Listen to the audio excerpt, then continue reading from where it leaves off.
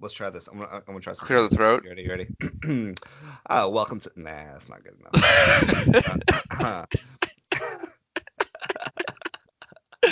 Take two. Well, welcome to the Stateside Spurs. No, Chris, you're still on your phone, dude. How can I introduce? Like, I'm staring at you, not paying attention. How can I introduce you? Chris, join with me. Introduct us. And still Ricky Villa. What a fantastic run. He scored. Amazing goal. Well installed, haven't they? Here's Harry Kane. Kane goes for goal from Harry Kane. Cometh the hour. Cometh the man for Tottenham. The sliding. It's in. Lucas Moura with the hat-trick goal. Spurs are going to the Champions League final for the first time in their history. Isolated here, Spurs number 7, but he's quicker than Jorginho, and Son is still going. It is a magic moment from Heung-min Son for 3-0. An individual goal to remember. Welcome to Stateside Spurs podcast, guys. Colin here, joined after another victory, getting spoiled here in the Premier League. North London Derby victory on top of that. Chris Austin joining me this evening. Man, oh man. What is this, 3 weeks in a row, top of the table? Austin, how are you feeling? I'm still feeling on cloud 9 from Sunday, man. I thought it'd come down. I've had 2 hard days at work, but no. I've just been reliving. I've been rewatching goals, rewatching highlights, rewatching bits of the game, Rewatching AFTV. rewatching Højbjerg fuck with the magic spray on the referee's belt on the 93rd minute. Everything. I think I'll be watching it all week, even through the Antwerp game. I'm loving life right now as a Spurs fan. Yeah. Chris, how are you feeling, man? I mean, how long? I mean, you've been a Spurs fan for 25 years. Way too long. And I should have had a heart attack by now. Yeah, and the past 3 weeks you've seen Spurs sit at the top of the table longer than you have in the past 2.5 decades. Yeah. Well, you deserve this more than either one of us. How are you feeling? This is the weirdest thing. Like, I don't want to jinx it, but if it's something about beating Arsenal is the best part. Like, to finish that run with beating Arsenal and comfortably beating Arsenal was absolutely. I've been doing nothing all week but watching, just like Austin, I've been watching a lot of highlights and then just going back and watching the Arsenal reactions to that game. Not just the AFTV one, but a couple of other little Arsenal channels that have popped up, and I'm like, I just want to see what they did when Sonny scored that goal. It just makes it feel a little bit sweeter, right? When you can watch the salt coming off the Arsenal fans and the reaction. And it's kind of been all over the place, the past few days. Well, I've got 1 or 2 Arsenal friends that are normally right after before or after the derby, they'll always message me on Facebook or something. And I didn't hear from them before, and then I didn't hear from them afterwards this time. It was just kind of quiet. It was weird. But I guess full disclosure, Colin and I watched the match on Discord with, for anyone who listened to the previous episode, Pat the Gooner was on the Discord with us, and he talked more about RimWorld, the video game, the entire time than he did about the match, because I think he was trying to absolve himself of caring. I had my Discord muted 98% of the time because I'm one of those people, when I watch the game, I don't want anything distracting me. I want to watch the game, and clearly Gooners were not interested in the game after being down, and at least for the second half, he was not paying attention to the game. But so Pat is not. I'm about to say something about Arsenal fans that Pat does not comport with, but you said on that episode, Colin, that Chelsea fans have surpassed you. Because of Chelsea fans, your hatred for Chelsea has surpassed your hatred for Arsenal. And every now and then I agree with you. I start falling into that trap of, I hate Chelsea more than Arsenal. But then every time we beat Arsenal, it's not when we lose to Arsenal. It's not even draw Arsenal or lose. It's when we beat Arsenal, I'm reminded why I hate them so much. Because the backlash Spurs has got on Spurs supporters and Spurs as a club have got on the internet the past 2 days because of the brigading of Arsenal fans whining, bitching, and moaning. Kane is a dirty player. Son is so cringy. This and that, because they don't know how to fucking lose. They don't know how to lose with grace because they're fucking Arsenal. I have been reminded in the last 2 days why I hate Arsenal more than any other club, and why I should not trick myself into let any other club surpass them in that amount or in that regard. Yeah, I mean, it's fair. I don't think anyone's going to judge you for hating Arsenal more than Chelsea. Fuck off back to Woolwich. Yeah, for me, it's just for me, it's more of Chelsea fans that just find it are more of a fake fan base. Arsenal's just delusional, and there's neither one are great, but that's a really good way to put it. Chelsea that is very good. Very, very delusional. Yeah, that works. I get that. The problem is the fake fan base. The fake fan base, when they lose, they just act like they don't care. Inbreds. Yeah, they have, when Chelsea lose, they act like they don't care. They act like football's not that important to them, which is infuriating. But it's not as bad as when Arsenal fans lose and they just bitch and moan and whine and act like DT at an aggregate level. They're and by the way, bitching a lot this season because watching DT from AFTV just makes me feel so good. Oh, stomping like a 4-year-old. You have a 4 or 5-year-old, right? You have a young child. Yeah, that was a tantrum. Yeah. That was a full-blown tantrum that he had. It was great. They just slid somebody into his spot. They just slid someone into his spot. Next one up. Fucking, I quit. I'm not going to watch this anymore. And it was great. Lovely. Yeah. Let's just jump straight into the game then. I mean, we can sit here and talk about Arsenal being crybabies probably for the duration of this podcast, but we have a match to talk about. Could be its own podcast. It definitely can. Lineup. There were a lot of suspicions heading into this fixture where we could see some scares. I know I spoke with quite a few Spurs fans, Austin, you included, that thought we might see Joe Hart in goal for this derby. Lots of concern based on his performance on Thursday. I get it. I think, but I always just have this feeling that Mourinho's playing mind games. So I was not surprised at all to see Hugo starting. Same with Kane and Reggie. Kane's not missing a North London derby unless his ankle's broken. And then Reggie. And even then, it's questionable. He'd probably be on the bench. Yeah, and then Reggie, I wasn't surprised either. The big shock, Chris, was Ndombele missing out on the squad. What did we hear about Ndombele? Was it an illness? Was it an injury? I think Austin shared the tweet in the group, and he was sick. He got like a stomach bug or something right before the game. I'm like you. I think everything else in that lineup for the entire week and a half prior to this match was Jose Mourinho mind games. The moment he came out and said, Kane, Ray, I've got like 4 or 5 injuries we're carrying into this match. I don't know how things are going to look. And then Hugo goes down. I was just like, this is all mind games to get to try and throw the scum a little off their game and not have them thinking, well, they're going to face a 100% Kane. Maybe they're facing a 70% Kane. They don't have to go as hard. I think it was all mind games. Yeah, Austin, we saw Toby Alderweireld in training at the end of last week. It's a pretty quick turnaround, right? That Man City game, he came out. I remember us talking and thinking that might be a lengthy injury. It was a groin injury, I believe. And 2 weeks later, he's back in the starting lineup. How excited are we to see Toby in the lineup? Yeah, I think they ended up saying it was an abductor, which I'm not a doctor, so I don't know what the difference between an abductor and a groin injury is. They're same area. This is the second time this season with an important player that as soon as they go down, Jose is quick to say, "Oh yeah, it's serious." And I think with Jose in general with injuries, with every mind game, there's a kernel of truth, right? So I think with Hugo and Kane and Reggie and Benicia staying home from the Europa League game, I think there was a bug probably going through the Spurs locker room, and it caught Ndombele, and that's why he didn't play on Sunday. That's what my logic is telling me. And then with Toby, I think it was like, oh, they see a groin injury, he's over 30, he's in a lot of pain, we're just going to assume it's bad.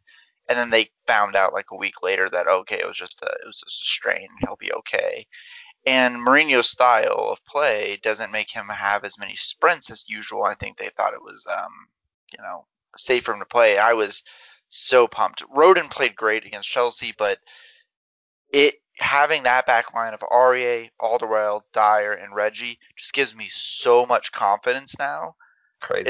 It's crazy, right? But it gives me so much confidence seeing those four with Hugo behind them, especially with Højbjerg and Sissoko. That back six with Hugo behind the back six in a way. I just don't. I mean, if it weren't for Brighton, I'm sure you're about to say this, Colin, but if it weren't for the referee at Brighton being so arrogant that he didn't want to overrule himself on a clear foul, we would not have given up a Premier League goal in almost 2 months. It's been 7 weeks. In 7 weeks, we've given up one Premier League goal, and that goal shouldn't have stood. That's how solid our defense has been, and having that back line just gives me so much joy.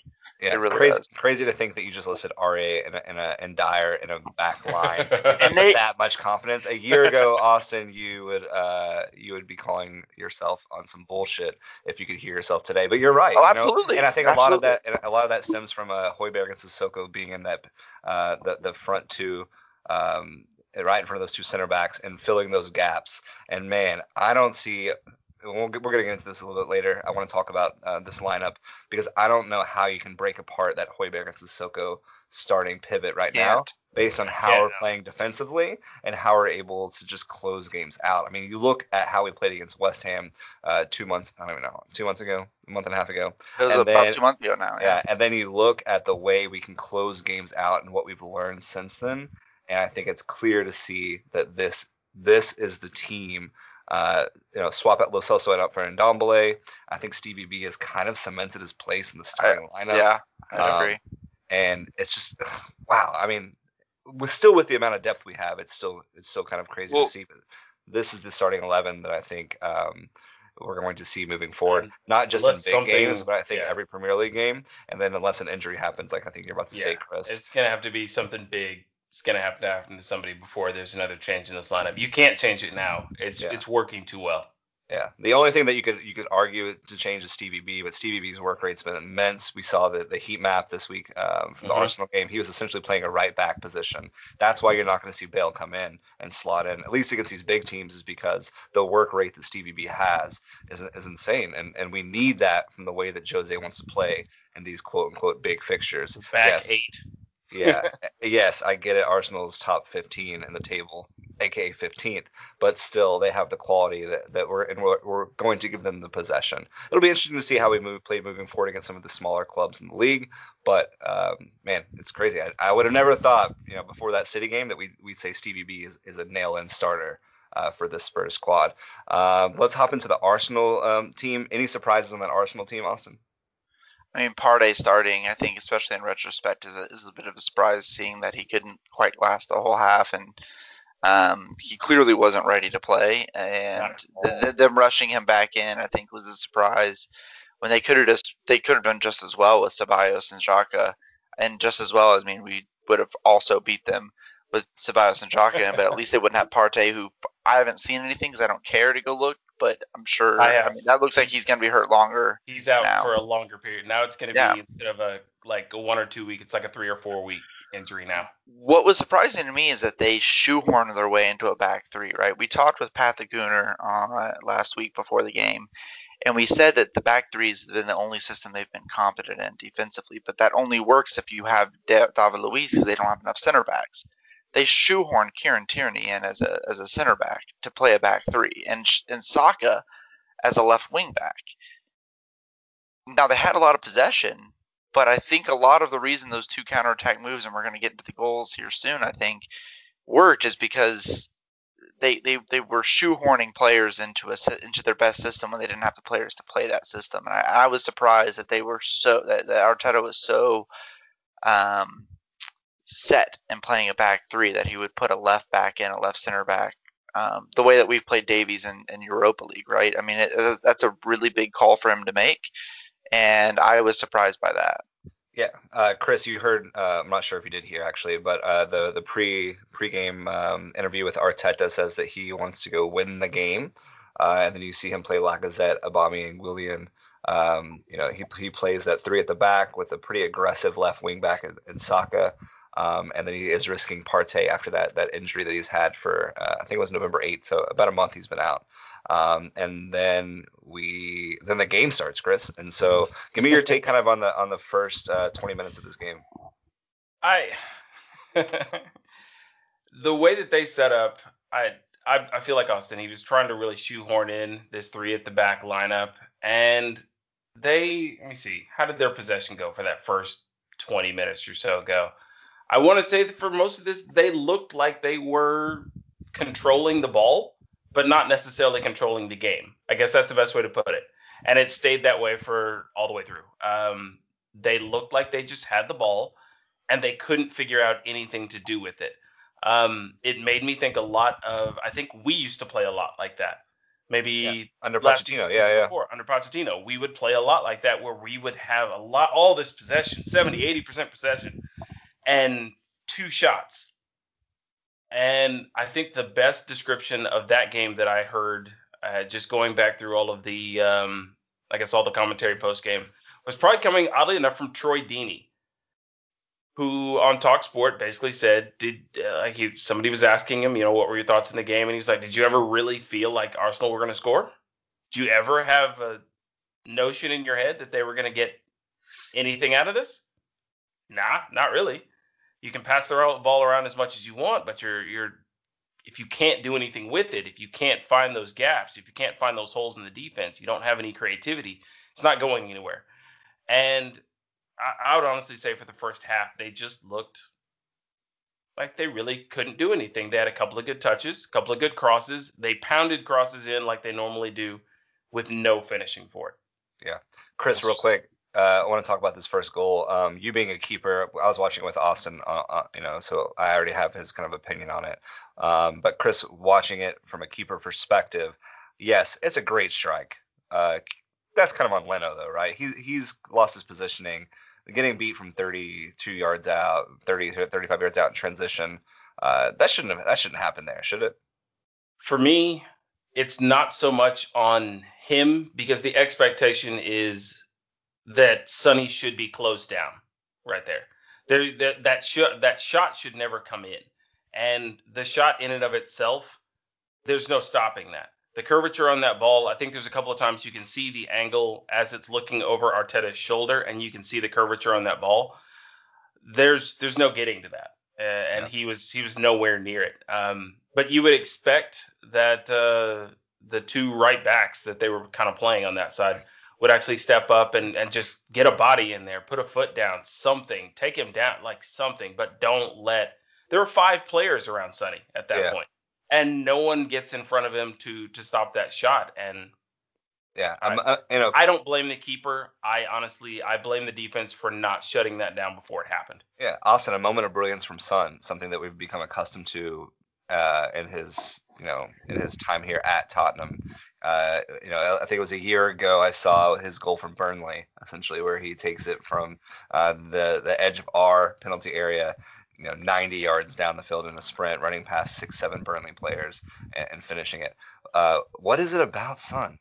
What is it about Son that makes him so special? To be honest, I think a lot of what makes him special is what in Bale's last season for us, when we saw him winning games by himself, made Bale special, which is just not just the ability, but the confidence to just, I have the ball in space and I'm gonna go do it all on my own. And just have the confidence and arrogance in a way, but the ability backed up behind that to just say, I can go do this on my own. The last person, because Kane can do this at times too, but he's a striker. He's a number 9, even though he wears a number 10, and he's playing more like a 10 this season, and he depends on service to some degree. Son is the first player since Bale that I've seen at this club that can take the ball on his own anywhere on the pitch, and if he's in the mood, he's going to take it past every single person on that pitch and just put the ball in the net. And I think that takes a certain level of not just confidence and arrogance, but maturity. And that's what makes Bale so special in his last season for us before he came back now, but back in 2012, that he at a young age had that, right? And that's why he became a world record transfer, right? I think Son now, if we do get this contract done with him and he is, sticks with us for the rest of his prime, would be a huge statement, because Son could go play for almost any top club in the world and give them the same thing. Yeah. There's not a top club in the world, whether it's Bayern Munich, Barcelona, Real Madrid, Juventus. There's not a top club in the world that could not use a player like Son, who can just take the ball up on the left wing and go score on his own. Yeah. And it's his ability that he trusts his technique at all times. He knows his technique is flawless with both feet, and he understands the game very well. His passing has progressed over the years with us, and that's been something he's added to his game. But his understanding of the game and what he can do is his self-awareness, I guess is what I'm saying, is very important to that. I would offer only one criticism of him, and I still think he's better than Mo Salah. At times when Harry Kane is out, and we've seen this when Harry Kane is injured, and I've yet to see if he's grown out of it, he tries to do too much when Harry Kane is not available. Yeah. He overworks himself. He tries to be the player that can take on a game. And maybe he is that player now under Jose Mourinho, whereas he wasn't under Pochettino. But he does that from time to time, and he'll play himself out of a game just trying to overdo it. Well, so you keep saying that he's better than Mo Salah, and I think right now on form he is. What Mo Salah gives you that Son doesn't is Mo Salah is probably more creative passing the ball than Son is. Son showed a creative passing ability with the second goal that we scored against Arsenal. But he doesn't have that consistently because he's more of a striker. He's so selfish, in which all good strikers have to be, where if I have a chance to shoot, I'm going to fucking shoot. If I have a half a sniff, I'm going to take it. Yeah. Also, you want a good example of what Son does without Kane, and not that he can't produce goals, but you look at the game on Thursday where Son starts as the striker, and our performance in general, not blaming Son, but our performance in general in that first half, not as good. Parts of the second half was just not as good. And so he doesn't have the hold up play or the ability to drop deep and exactly. Create. He's not great playing. He's better on the winger, not better playing in that false nine or striker role, which is what he was. Just like Ronaldo is better playing outside than playing up front. Yeah, and so we score that goal, and that's kind of like a dream goal for us. You're going to let us score easily, 15 minutes into the game, and now we get to play the way we want to play, the way Mourinho has built this squad and taught them how to play tactically. We get to sit back, we get to absorb pressure, and we get to hit you on the counterattack. And here we are in the 45th minute, and Partey is struggling to run and essentially trying to walk off the pitch. And we're hitting Arteta pushes him back. Yeah. So I hold on. Colin, before you move forward, real quick, I just have to say, to give Son full credit there, I honestly think that's going to be a goal. I put that even above Kane's goal where he rips off the face mask. I think we need to give full credit here and say that 6 years in the future, we're going to be looking at before North London Derby and looking back at Tottenham's going to put up on the Instagram or Facebook or whatever new social media exists then, and they're going to show the best goals in the past 20 years, and that goal is going to stand for a long time. Yeah. Kane's goal where he rips off the face mask was the last great goal that we scored against Arsenal in that type of way, out of nothing.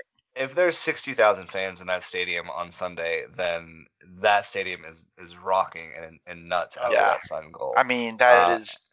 Yeah, I think it's a great strike. I wasn't saying taking anything away from that. Of course not. I just thought maybe Leno could have done a little bit better positional wise, but I agree. You expect your defenders to collapse and break them down. It's not like they were defending, like the second goal where it was like a 5-on-2 or 4-on-2. And the camera angle could not have been better, right? The other thing is that the camera angle was as soon as he gets down that left side and cuts in, and we all see him starting to line it up, it comes off his foot. And did either of you for a second think that's not going in? He didn't even think as soon as it comes off his foot, you see Son just turn and start walking towards the sideline. It's like a field goal kicker who immediately knows it's down the middle. Yeah. Yeah. All right, moving on. We got to move on. We got a lot of things to talk about this podcast. We need to talk about this second goal. Chris, you mentioned Arteta essentially pushing Partey back onto the field after he clearly knows something's not right. I can no longer play, and I think he's probably assuming. I don't know if he had his back turned to when the break happened, or if he saw the break happen, he was like, I can't offer anything, so I'm walking off the pitch. Yeah, but before that Arsenal were in our box. They were almost about to score, and that just didn't turn out well. And then that turns into a very quick counter, and I don't know if it was. I think it was 4-on-2 with their third defender coming in late, and here we go. We see the Kane and Son connection again. Austin, how did you feel about that second goal right before halftime? How important was that for our victory? Oh, well, I mean, that's a gut punch to Arsenal, right? I mean, you saw it with AFTV. I mean, it's just like they were about to score. We counter them real quick. right before halftime. Goals right before half changed games, and it was a gut punch. But what was really important about that goal is Partey was walking off before the transition happened. So if you go back and look at the high angle camera, the reason that we scored that goal is the same reason we scored the first goal in a lot of ways. They saw an attacking opportunity in both Xhaka and Xhaka really, because Partey was walking off the Partey pitch. was gone, yeah. But their midfield started flooding the box because they were hoping for a knockdown or a second chance opportunity. So when Aurier wins the ball off that horrible Bellerin pass, he reacts quicker, wins the ball, and exactly what I mentioned last week, where it's not about our defenders just clearing the ball out aimlessly. It's about our defenders being able to win the ball and control it. Aurier looks up, has an easy pass to a wide open Lo Celso, and he's behind the enemy midfield already. And Partey's already off of the pitch at that point. Yeah. When Arteta's pushing him back on the pitch, is the second that Lo Celso turns around, Arteta's like, oh, fuck. Like, we're about to have 4-2. And the other thing that I realized about that goal is, if you look at when Lo Celso receives the ball, our front three are grouped over by the sideline in a huddle. They're not spread out already. The three of them were within 5 yards of each other. If you go back and watch this goal, they're all over, not far from where Partey is, actually, on the halfway line near the left sideline where the benches were. As soon as Lo Celso turns, all three of them trigger into action simultaneously. Start running. Bergwijn looks up and sees that their two center backs who are back have shifted over. Bergwijn just sprints to the outside of Gabriel, just sprints to the outside. Kane meanders them inside to the middle, and Son takes up his left channel position. And they all just kind of move forward, and Lo Celso actually held onto the ball a little bit too long and actually underfed Son on this goal. He was trying to feed Son outside with a little dink of the outside of the foot, but undersold it. And Son looked like he was going to body up the defender, cut inside and shoot. And Kane, as soon as Son received that ball and turned inside, Kane was like, oh, this is easy. I run to the outside of you, give it to me, I score, or you cut inside and score. Either way. And if you look back, Kane makes a gesture and you can see he says something. Son never looks up. He knew exactly where Kane was going to be. Yeah. He knew with one sound, oh, Kane's going outside, okay, dink. And if he mishits that pass, that move doesn't happen, that's a brilliant pass by Son because it's a little chop pass, right? Right, Colin? I don't know if that's what you call it, but it's a little chop pass under his leg. And Kane puts it underneath the crossbar just to be sure. I mean, I know you're never supposed to get beat near post, but you can't say that, right? You never get beat near post, but with that shot that close, that's point blank, it's that much power on it, you're not stopping that. Yeah. You're not. And even if you do somehow get a hand on it, you're getting a nasty rebound right out into the middle of the goal or something that somebody else is going to tap in. It's a no-win situation. Yeah, it was the straw that broke the camel's back for Arsenal. Yeah, they came out the second half and they definitely pressed and they wanted to get something out of it. But you give up that goal right before halftime, and then now you're just 2-0 to a Jose Mourinho team, bar that West Ham game. But the way we've been playing defensively, I mean, I wasn't concerned. I was very comfortable. I felt like the $100 bet was already in my pocket. I was really just kind of planning the rest of my day at that point.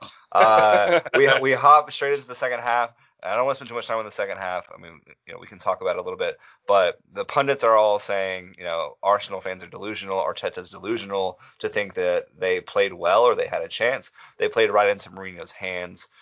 This is how Mourinho wants to play. He's not going to come out of his shell when we're up 2-0. So, yeah, it's kind of boring football to watch, but I'm okay. Boring if you're losing. I'm okay with boring and winning sometimes.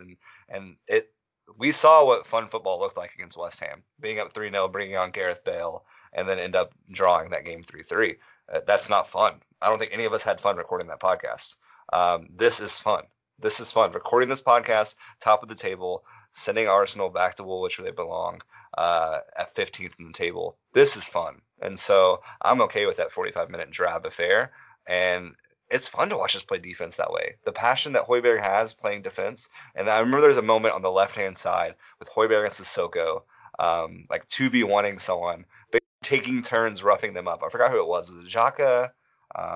It might have been, I'm not sure exactly who it was, but I It's on remember the left-hand side. yeah, It could have been- even the commentator said something like they're having fun. Look, they're just taking turns essentially, because Højbjerg knocks him off, and then I think it's Aubameyang actually, and then Sissoko comes in and knocks him off, and then gets a foul called on him. But it's like Bang Bros, right? Does anyone remembers Mighty Ducks, What? or is it Bash Bros? Oh my God, Colin, are you serious right now? No, Did that just happen? That just happened.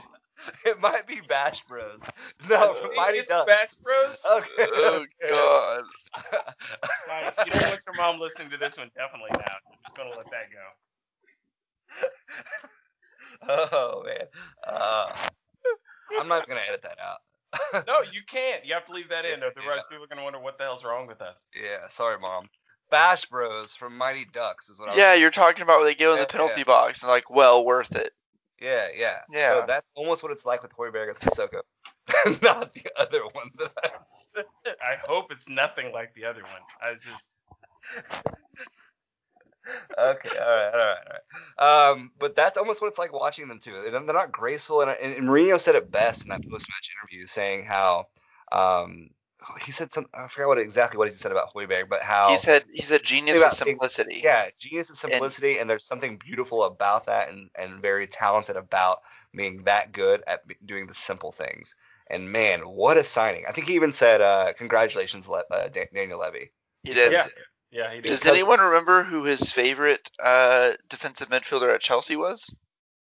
Was he part of the Bang Bros school? No, I don't. Does the name Jan Obi Mikel Oh, Mikel. ring a bell? I was trying to think of his Did name. Mikel ever do anything besides the simple pass? No. But did you ever have to worry about him having a bad game? No. And Yeah. Mourinho loved him for that reason. Mhm. And I do not believe he's ever participated in Bang Bros. I hope not. God, I hope not. Anything you guys want to add about this second half? We just kind of see the game out. The substitutions. He brings on some defensive players. I know how bad Austin wanted to see Bale come in, but I wasn't surprised that Bale's not coming in. Wasn't No, surprised either. once you're in that level, the only thing I would add, and I just thought this was the epitome of where like Arsenal are as a team right now, where their mentality is, because I thought it was great. Was I think it's Tierney comes down and puts in what should have been an absolutely amazing cross to level the game, and it may have been in the first half that this happened, but cross comes in, Lacazette has a chance. If he just gets down and puts a toe on it, he could probably have leveled the game. And you can see it in his face as that cross comes in that he's like, I'm not doing this. I'm not sacrificing myself for that. No, give me a better ball. And he does nothing and he lets it go, and then we clear it out and the game moves on. But like I went back and watched it like 2 or 3 times. Like, could he have gotten to that? And it's one of those moments where you just look at him and you're like, he could have easily tapped that in and brought this game level, and he just did not have the want to even try. So to that point, Mourinho does two things really well, right? And these are similar to Americans listening out there to us, which is probably the majority at this point of our small listenership. Small but loyal, I like to think. He's very similar to Bill Belichick in 2 ways. One, he always puts his players in the best position to succeed, which is what he's doing with Dyer and Aurier right now, right? Colin, you said Dyer and Aurier a year ago, we would never imagine they were part of like integral parts of our defense, but now we can't imagine our defense without them. That's because Jose Mourinho puts them in positions to succeed, and part of that is the Højbjerg, Sissoko midfield shielding them. 2, he knows how to limit your best players. If Aubameyang's their only world-beating player, which is very much true about Arsenal, he only has 3 headed goals for Arsenal in his entire time being there. He does not score goals from crosses. He scores goals from being played through on goal. So how do you prevent Aubameyang from scoring goals? You force him to the middle of the pitch, and you limit the balls coming in on the ground through the middle of the defense, which is exactly what we did. We were fine letting Saka or especially Bellerin. We pushed so much out to Bellerin. We just said, Bellerin, cross all you want. Do what you got to do, man. Because Lacazette's not tall enough or strong enough to beat our center backs in the air, and Aubameyang doesn't know how to win a header. So we're fine. We're going to trust Aurier and Toby and Dyer to win headers all day long, which is exactly what happened. And, no, in the second half, I loved watching it. Every time they geared up to cross another ball, it's like, here goes Dyer again. Here goes The only Aurier other again. thing, And the Aurier only is other thing very to bring up underrated on in that, there. and to your point, Austin, is just watching, and this is to all of our points, is how enjoyable it was to watch, was watching the team get back and work so hard on the defensive side of the ball. The fact that they actually bought As a unit. into the system. It was a back 8 at one point where there was just literally nowhere for Arsenal to go. But that only works if you work as a unit, right, Chris? As a goalkeeper, if you have people behind the ball but they're all working separately, it doesn't help. No, at one point you've got Kane dropping in to play basically as a central midfield spot. Sissoko and Højbjerg were dropped in between their respective center back and outside back. And then Bergwijn and Son just kind of like Bergwijn had dropped all the way back and was playing right back to allow Aurier to drop in and almost be another center back. It was a 100%.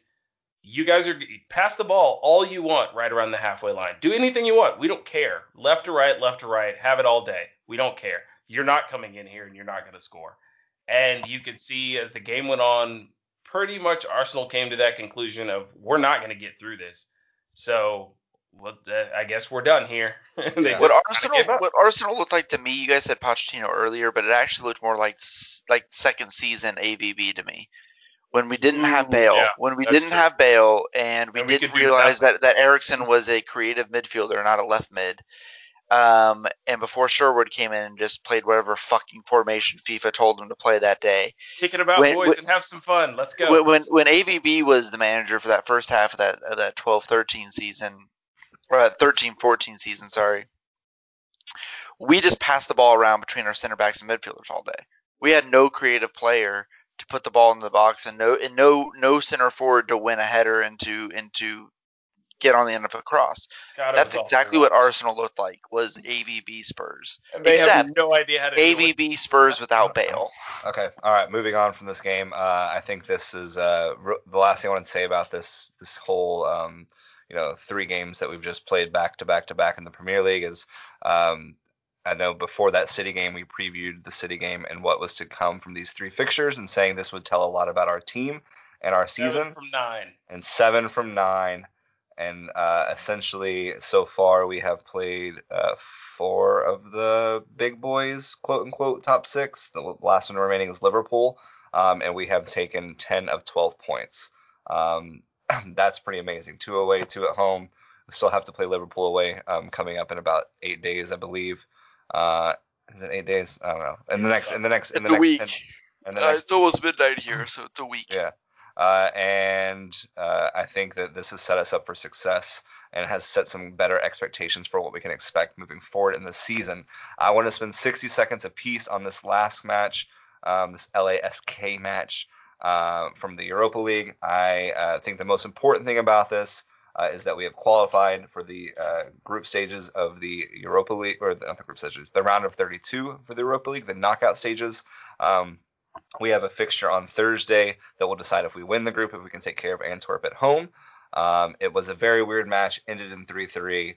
I will give you both 60 seconds, and I will cut you off at 60 seconds. Who would like to go first? Chris, you can go first. Okay. I'll go quick because it's a pretty easy thing to sum up. We played like crap. They played their best game. It ended up being a 3-3 draw, and I think we were lucky to walk away with a 3-3 draw. I think it could have been a loss pretty handily. But it wasn't. We got the draw. We got the point. That's all that matters. Let's just move on with our lives. Okay. Done. Austin, I'll give you 90 since Chris took 30. Hit it. So the only thing to expand on that, Chris, is that Dele's got balls of steel for someone that barely ever plays, taking a cheeky penalty the way he did. I trusted in you're absolutely right that they played as well as they possibly could have played. I trusted in our quality because they did not have a lead at halftime. I just trusted that our quality in the second half, we'd at least get a result. But it's not our attack. I know everyone wants to focus on our attack in the first half, which we played horribly in the first half.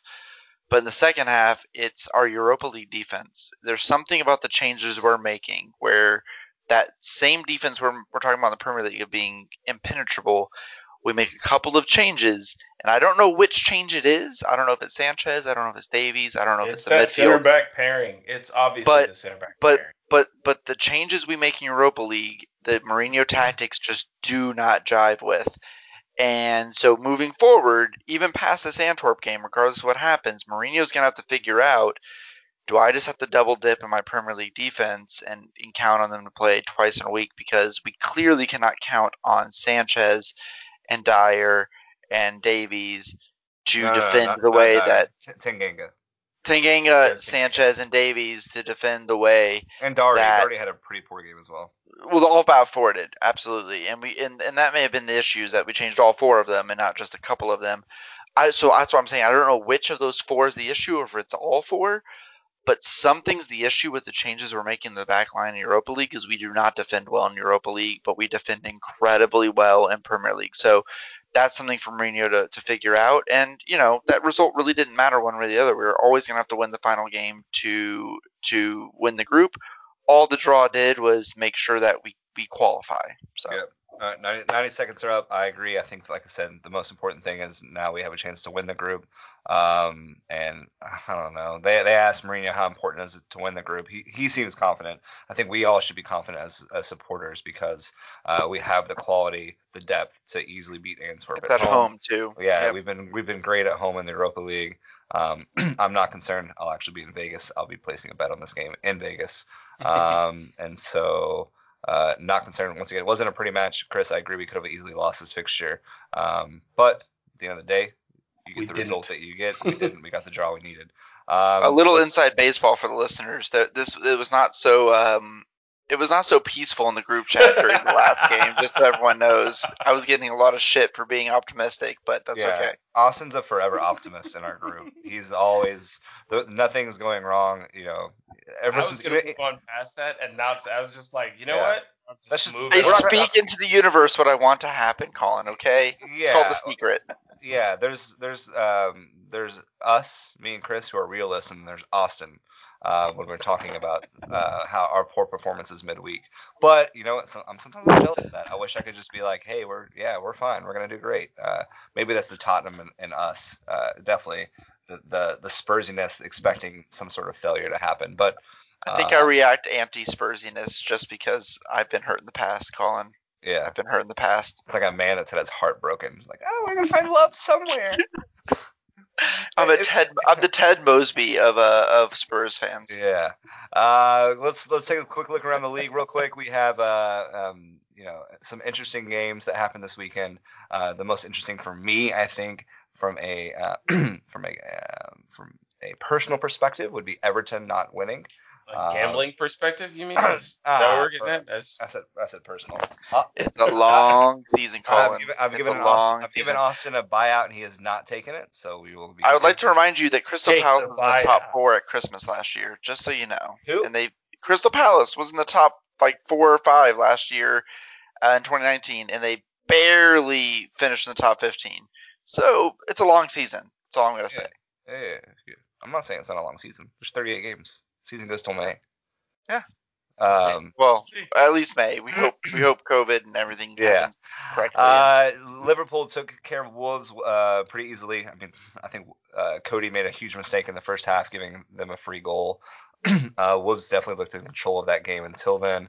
After that, Liverpool took control of the second half, ending up winning 4-0. I think Wolves will have some troubles without Jimenez. I think we got to see them play against Arsenal, who are just terrible at the moment. And so, unfortunately, for a Wolves perspective and from a Wolves fan base, they are going to be missing Jimenez for it looks like a while.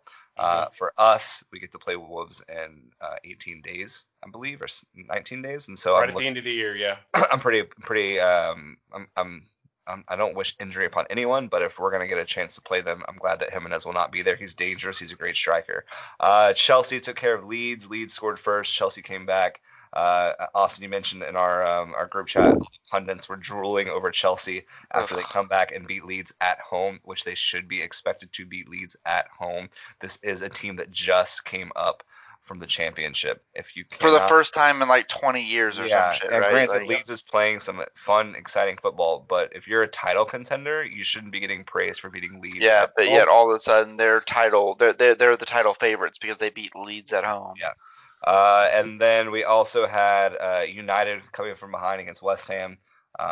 United seems not to turn their I don't know, their brain or their skill. They wait till 60 minutes into a game to decide to play, it seems like. And we saw that today in the Champions League as well. And then any other fixtures that I missed this past weekend? It looks like Palace, who is our upcoming fixture this weekend, took care of a 10-man West Brom team 5-1. Not too concerned. That red card was freaking stupid. That was even worse than Son's red card against Rudiger. I mean, it was just so ridiculous to give a red card there, especially on VAR. And just another example of VAR, just like, come on, like there's gotta be some context. He went to the monitor to look at it though, so that's not really on VAR. That's on the official. He yeah, went and to that's the something monitor. they've done a great job of this season is letting the official go to the monitor to make when the official uses it, as we well know. But how did an official go to the monitor and look at that and call that a red card? I'm still confused on that. I mean, I don't give a shit about West Brom. Stay in the league, get relegated. I don't give a shit. But how is that a red card? I mean, it's just that changed the game, and then Palace just put them to the sword.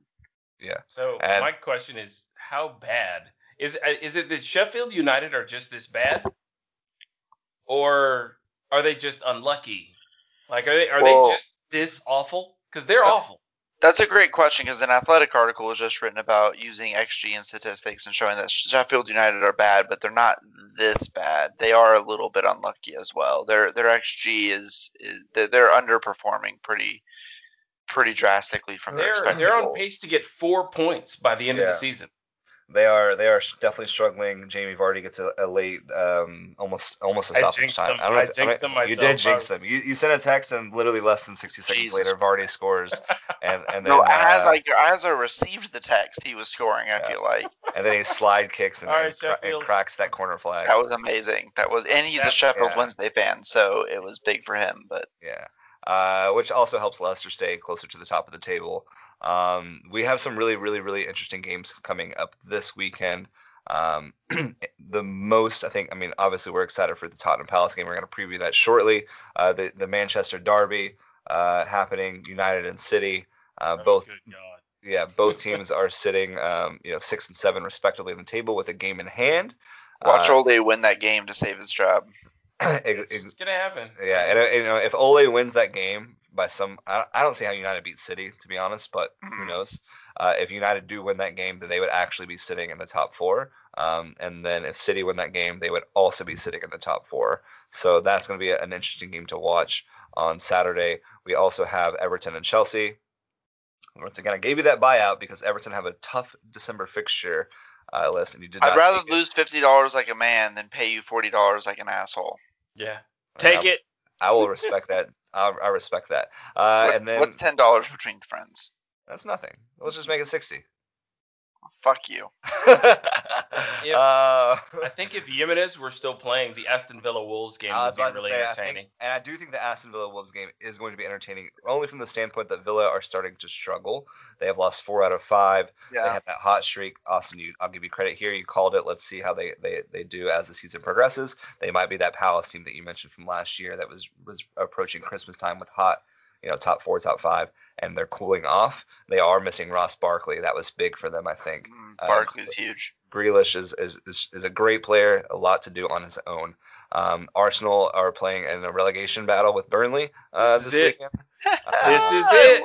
You're not even being that hyperbolic when you say that. That makes me feel so good, Colin. No, I'm not.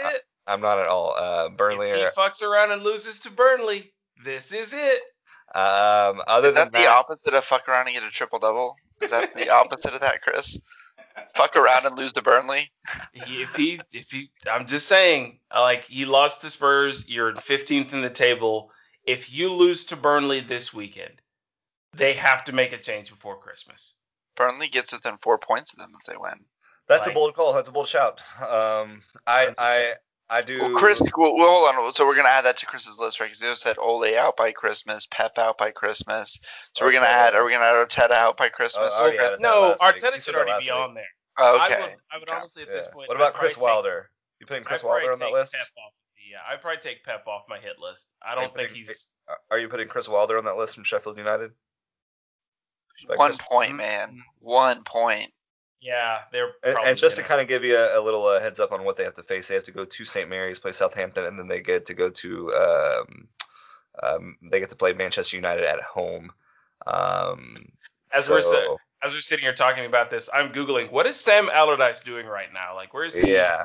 Where's Alan Pardew? I mean, it looks like the best. Whatever happened to Roberto Martinez? What's he doing right now? He's doing CBS All Access bullshit coverage for Champions League, which is the worst coverage of football I've ever seen in my life. Absolutely horrendous. The best chance that Sheffield has to pick up points this side of 2021 is going to be against Everton at home. So that's when I'll be wearing my Sheffield. Okay, Colin. Okay, I get the dig that you got there. So yeah, I think those are the highlights of this weekend in the Premier I'm half toffee for the rest of the season, just so you fucking know. Yeah. Also, there's a good shout. Leeds and West Ham. I think both teams are playing attacking football.